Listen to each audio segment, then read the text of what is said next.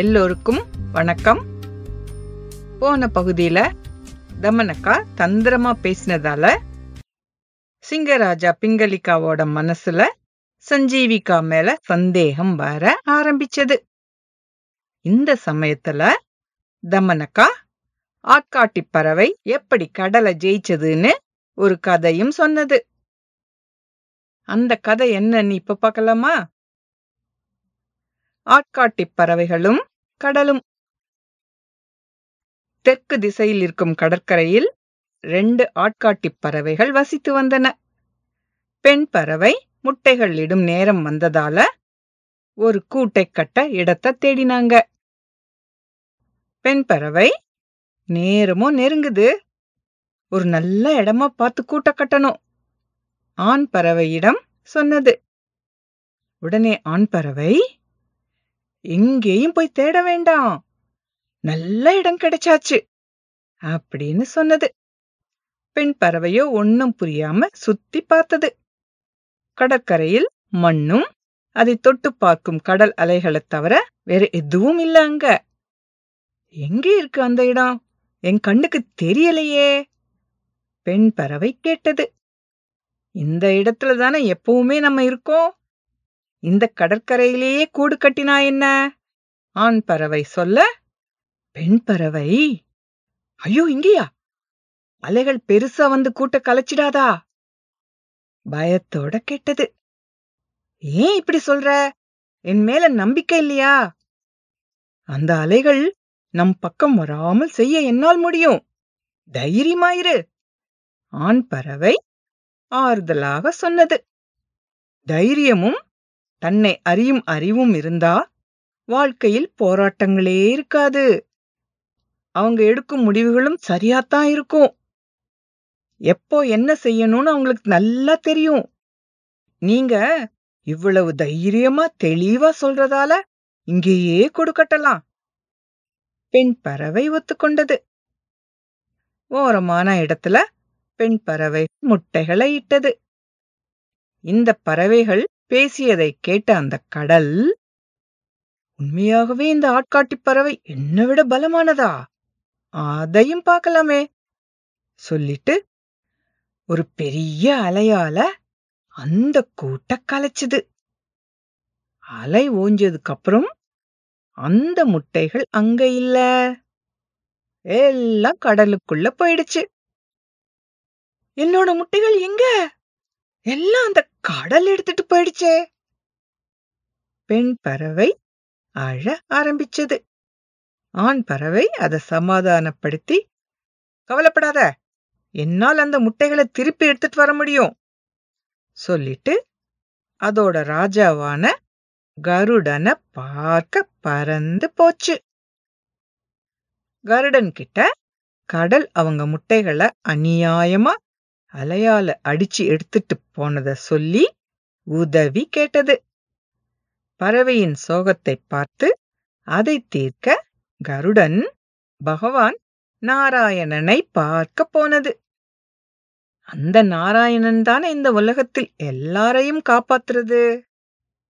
கருடன் சொன்னதை கேட்ட எல்லாம் வல்ல நாராயணன் கடலை அந்த முட்டைகளை உடனே அந்த ஆட்காட்டி பறவையிடம் திருப்பி கொடுக்கும்படி உத்தரவு கொடுத்தாரு.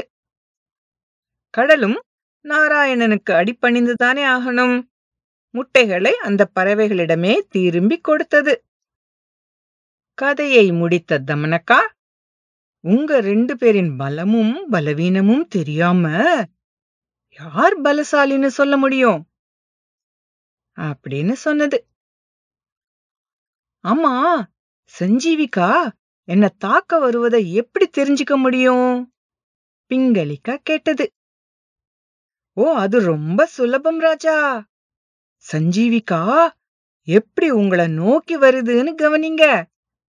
சஞ்சீவிகா குழப்பத்தோட முகத்தை நல்லா கீழே இறக்கி கொம்புகளை நீட்டினா கொம்புகளால தாக்க வருதுன்னு புரியும் உங்களுக்கு. ஆனா பாருங்க ராஜா, இதெல்லாம் உங்களை ஏமாத்த போடும் வேஷம்தான். நீங்க தான் எச்சரிக்கையா இருக்கணும். நரி சிங்கத்தை நல்லா தூண்டி விட்டுட்டு காட்டுக்குள்ள போய் மாட்ட தேட ஆரம்பிச்சது. சஞ்சீவிகா கண்ல பட்டதும் முகத்தை சோகமா வச்சுக்கிட்டு ஏதோ யோசனையில் இருந்த மாதிரி நடிச்சது.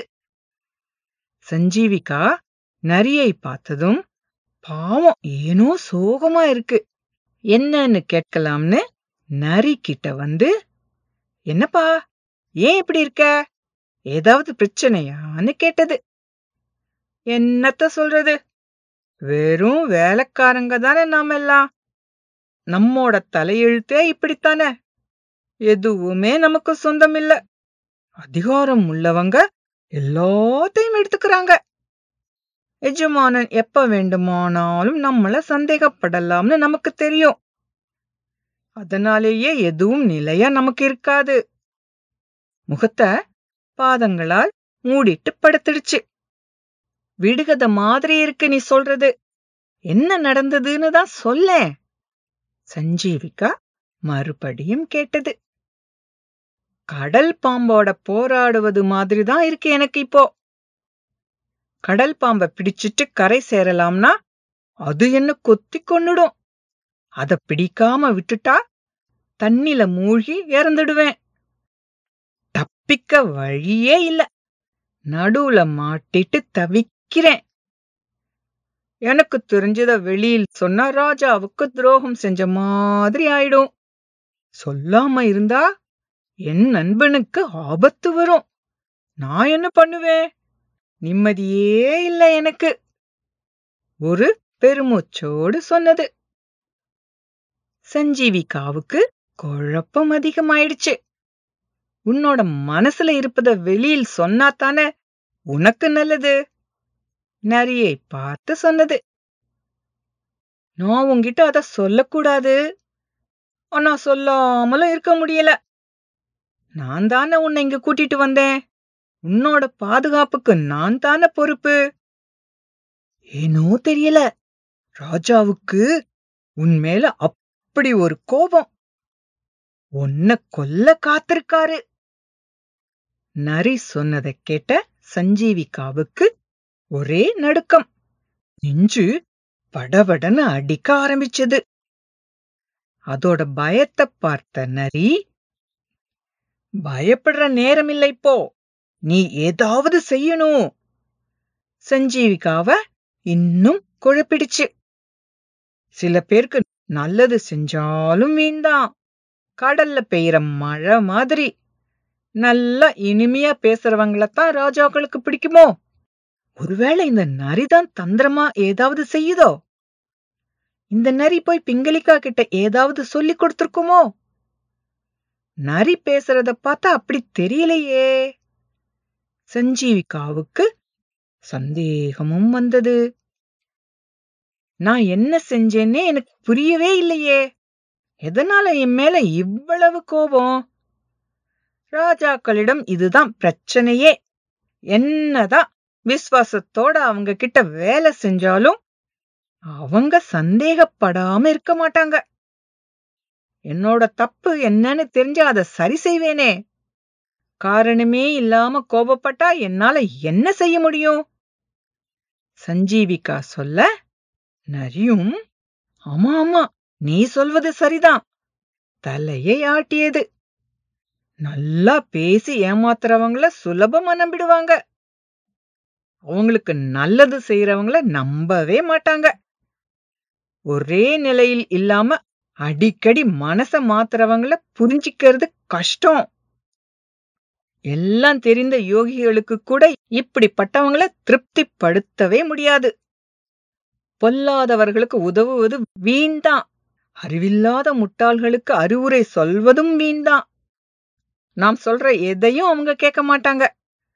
அதே போலதான் பிடிவாதமா தன்னிச்சையா இருப்பவங்க கிட்ட சொல்வதும், அவங்க என்ன நினைச்சாங்களோ அது மட்டும்தான் செய்வாங்க. நல்லதும் கெட்டதும் சேர்ந்து இருப்பதுதானே வாழ்க்கை. எல்லாம் நல்லா இருக்கும்போது திடீர்னு மாற்றம் வரலாம். வாசமுள்ள சந்தன மரத்தடியில பாம்பு புத்து இருக்கும், முதலை இருக்கும் ஏரியில தாமரப்பூவும் பூக்கும்.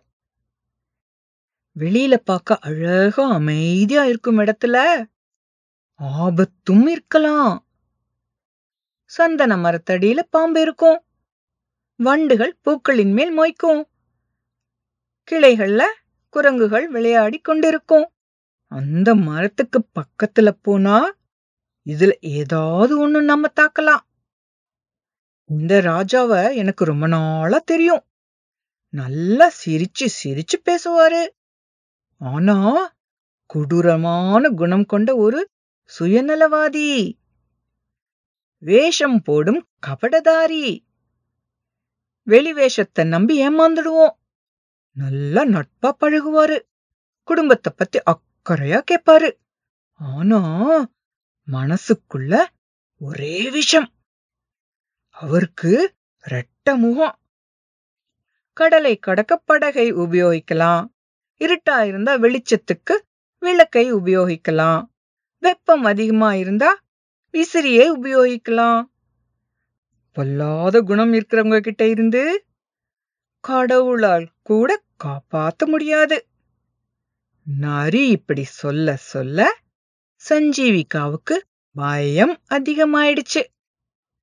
நானும் மாமிசம் சாப்பிட மாட்டேன். நான் இப்படி சிங்கத்தை பயமுறுத்த முடியும்?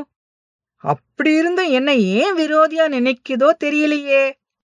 நாங்க 2 பேரும் சமமா இருந்தாதானே அது சரியான போட்டி.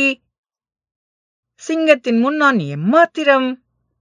எங்களோட உறவுல விரிசல் வந்தாச்சு. முன்னாடி மாதிரி நல்ல நண்பர்களா இனிமே இருக்க முடியாது. இடியும் அரசனின் கோபமும் தாக்கினா தாங்கவே முடியாது. இடி தாக்கி அடிச்ச இடத்துல மட்டும்தான் சேதம் உண்டாகும். அரசனின் கோபம் சுத்தி இருக்கும் எல்லாத்தையும் அழிக்கும். சண்டைக்கு தயாராகித்தான் ஆகணும் நானு.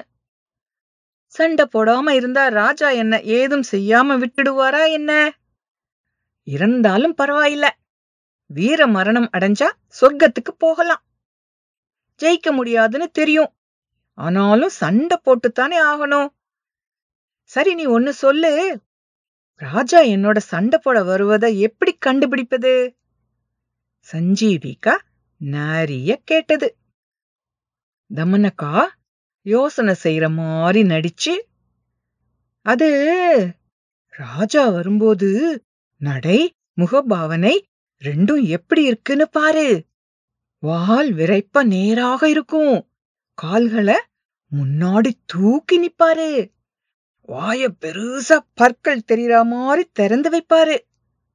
இப்படியெல்லாம் செஞ்சா உன்னை தாக்க வராருன்னு அர்த்தம். பயப்படாத. பதிலா நீயும் ஆக்ரோஷமா சண்டை போடு. நீ ஒன்னும் கோழை இல்ல. தமனகா உண்மை வெளியில் வராம இருக்க என்ன செய்யணுமோ எல்லாம் செஞ்சது. சஞ்சீவிகா சண்டைக்கு தயாராயிடுச்சுன்னு சந்தோஷத்துல தமனகா கரட்டக்காவை பார்க்க போனது. என்னாச்சு உன் திட்டம்? சிங்கராஜாவோட பேசினியா? என்ன நடக்கும் இனிமே? கரட்டக்கா ஆர்வமா கேட்டது. என்ன நடக்க போகுதுன்னு காத்திருந்து பாரு. சிங்கமும் மாடும் பிரிஞ்சிட்டாங்க. தமனகா பெருமிதமா சொன்னது. மறுபடியும் சிங்கத்தை பார்க்க போனது. மகாராஜா, அந்த நம்பிக்கை துரோகி உங்களை தாக்க வருது. உங்க பலத்தையும் சக்தியையும் அதுக்கு காமிங்க. பயத்துல அது நடுங்கணும். சிங்கத்தை உற்சாகப்படுத்தியது. சஞ்சீவிகாவுக்கு சிங்கத்தை பார்த்ததும் முடிவு நெருங்கிடுச்சுன்னு புரிஞ்சு போச்சு. சிங்கம் தமனகா சொன்னது போலவே வால விரைப்ப காலை தூக்கி வாய பிளந்து பற்களை காட்டி கோபமா வந்தது.